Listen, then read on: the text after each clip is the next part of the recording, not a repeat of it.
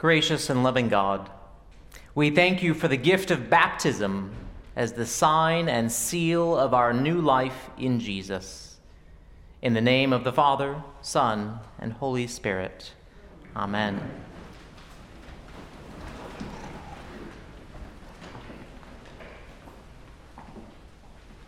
Through the prophet Isaiah, God says, "You are precious in my sight and honored, and I love you."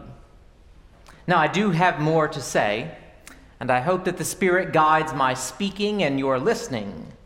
But really, if that's all you get today, that will be a gracious plenty.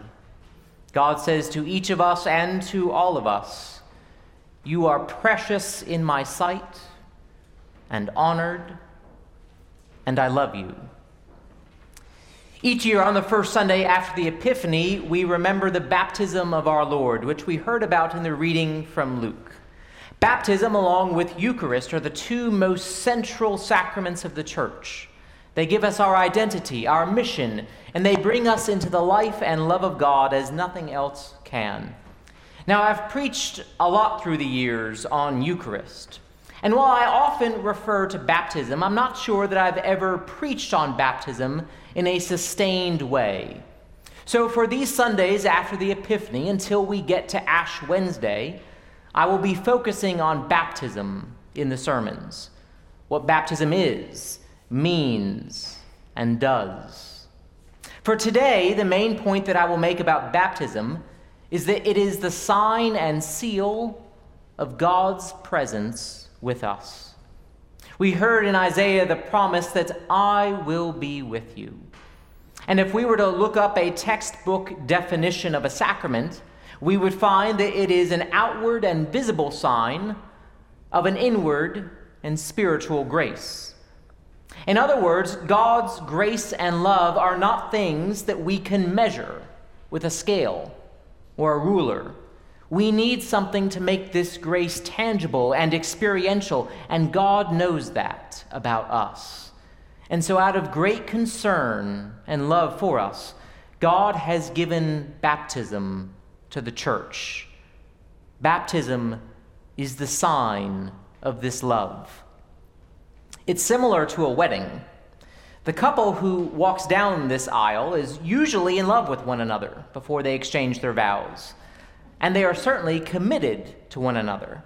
And what happens in a wedding is the naming of this reality, which allows for further growth and flourishing in that grace and love. Just as a wedding names the new reality of this relationship that comes in marriage, baptism names the new life of grace that we are given as God's children. And baptism does actually do something, just as a wedding actually changes something in a couple. Those of you who are married know that there is a difference in your relationship between the rehearsal dinner and the reception dinner. The same thing happens in ordination and also in confession. Something changes in hearing those words of absolution and forgiveness proclaimed. And so baptism is not inconsequential. We are sacramentally transformed by those waters in the same way that two people walk down this aisle as single people, and they walk down again as a married couple. And like a couple, you might not necessarily be able to look at two people and tell if they are married. You will not find evidence for their marriage under a microscope. But we all know that something has changed. Their priorities are different. Their commitments are different. Their purpose is different. They are forever changed as two have become one flesh. And something no less powerful or gracious happens in baptism. As to what this change is, it is best described in a passage from Romans 6. Do you not know that all of us who have been baptized into Christ Jesus were baptized into his death? Therefore, we have been buried with him by baptism into death, so that just as Christ was raised from the dead by the glory of the Father, so too we might walk in newness of life. For if we have been united with him in a death like his, we will certainly be united in a resurrection like his. What baptism does is to sacramentally show us that we are dead to sin, that we are captives to no one. We are not the worst thing that we have ever done. We are not our mistakes. We are not our should-haves. Baptism is the sign that we are dead to sin. And just as we are united to Christ's death, we are also joined to his resurrection, meaning that we live in this world not in fear of death, not without hope, not with uncertainty of the future. We are a witness, a testimony to the fact that God can redeem all things, ourselves included. One of the great prayers of our prayer book includes the line that through the church, the whole world might see and know that things which were cast down are being raised up, things that had grown old are being made new, and that all things are being brought to their perfection by him through whom all things were made, Jesus Christ. God is doing amazing, gracious, and wonderful things. And in baptism, we are joined to that power, working in the world that cannot be stopped, even by death. I do also want to make it clear that though this sacramental grace comes through baptism, it does not come from baptism. What makes a sacrament is God's grace, not our actions or gestures. There is nothing magical about baptism. The words that we say when we gather around the font are not incantations. The sacraments are sure and certain vehicles of God's grace, yes, but God's grace will be found anywhere that God wants it to. All this is to say that no one is given salvation because they are baptized. Only God gives us salvation. Yes, those who are baptized certainly are saved through baptism, and they can be confident of that. But that does not mean that God will not or cannot shine his grace beyond the limits of our sacraments. That's what makes grace grace. It doesn't depend on human action.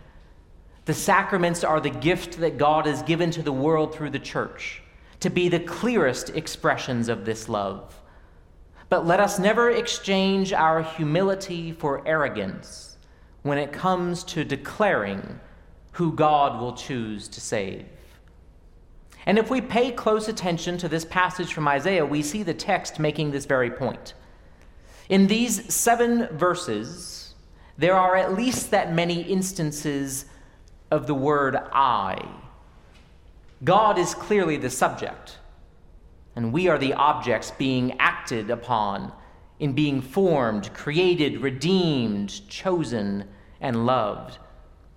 Now, to be clear, anytime someone comes to the waters of baptism, it is a time to celebrate and rejoice. Whether that person is 3 months old or 90 years old, it's always the right time for a baptism. But in our tradition, we usually baptize babies. And that is spot on with this understanding of grace. Because a baby cannot confess a creed. A baby cannot get itself to church. A baby is helpless, needy, and dependent. And we are only fooling ourselves if we think that we ever outgrow that.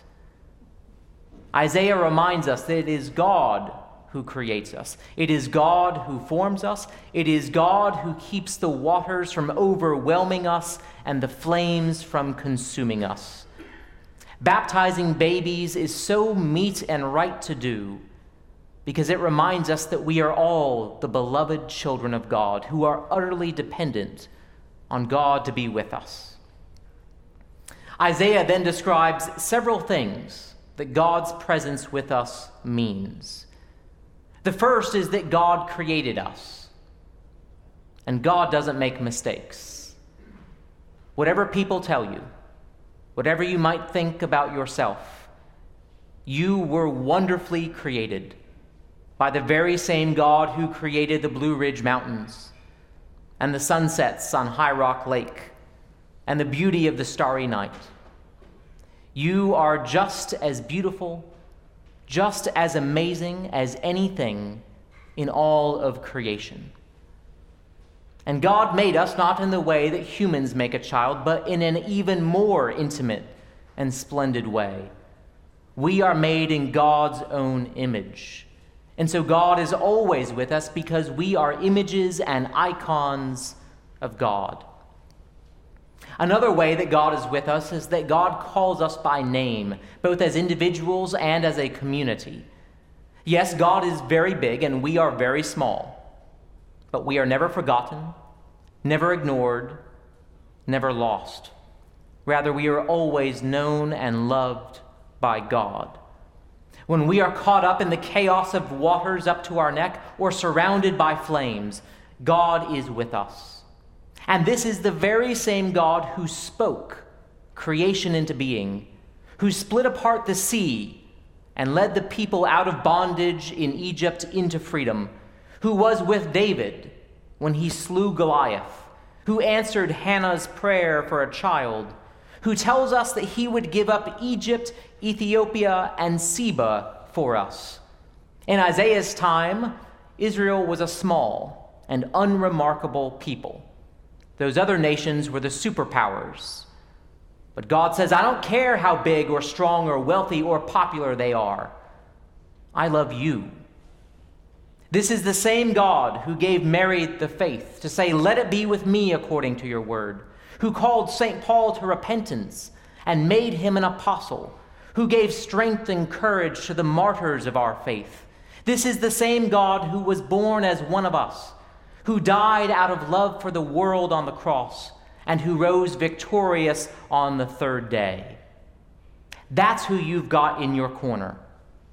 And baptism is the sign and the seal of that promise, that God is always with us.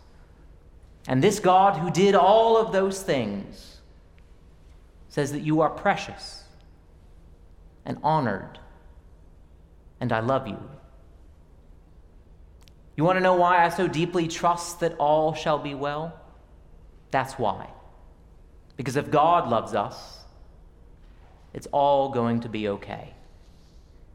And this truth is something that Elizabeth Duncan Kuntz knew and treasured in her heart. Libby, as she was known, was a member of St. Philip's Episcopal Church here in Salisbury. That's the church depicted in the upper left-hand corner of this icon that we will dedicate this morning. Established in 1916, St. Philip's was an African-American parish of this diocese, in a time when segregation along racial lines was the norm, not only in practice, but also in structure. By all accounts, St. Philip's was a place of vibrant ministry and wonderful memories. But it was not given the same resources that St. Luke's and others were. And so in 1970, St. Philip's was closed and merged into St. Luke's, and Libby became a member here. While I lament that St. Philip's was not able to continue thriving in its ministry, our parish, St. Luke's, has forever been changed for the better by having members of St. Philip's as a part of our beloved community for the past 50 years. Libby, who was born in 1919 and died on January 6th, 1989, did many wonderful things, serving as the president of the National Educators Association, as the director of the Labor Department's Women's Bureau, as a leader in the civil rights and women's rights movements. And in talking with her goddaughter, Dora Wood, and her close friend, Dee Dee Wright, more than any of those sorts of accomplishments that get listed in an obituary, Libby was also a great friend and mentor. And those who had the honor of knowing Libby know that it was her faith that God was with her and that she was a beloved child of God that made all of these things possible. And not only did she know this about herself, but she believed it about everyone else. In every child, she knew that God was with them, and that gave them an innate dignity and worth, even if the world wasn't going to give it to them. Hers is such a great legacy, and I am so incredibly pleased that hers will be the first icon put in the nave of this, her home church. Now, this particular icon, you'll recall, is not sponsored by an individual donor, but the entire congregation. And so I invite and encourage you to contribute, if you have not yet, to this project, as we ensure that this great witness of God's grace and beloved community is a part of the fabric of this parish for future generations. As you contribute, make that gift in thanksgiving for all the ways in which God is with you in your life. In thanksgiving for your baptism, in response to the great love that God has shown us all in Jesus Christ. Whatever you are facing today, hear these words of God spoken directly to you. You are precious in my sight and honored, and I love you.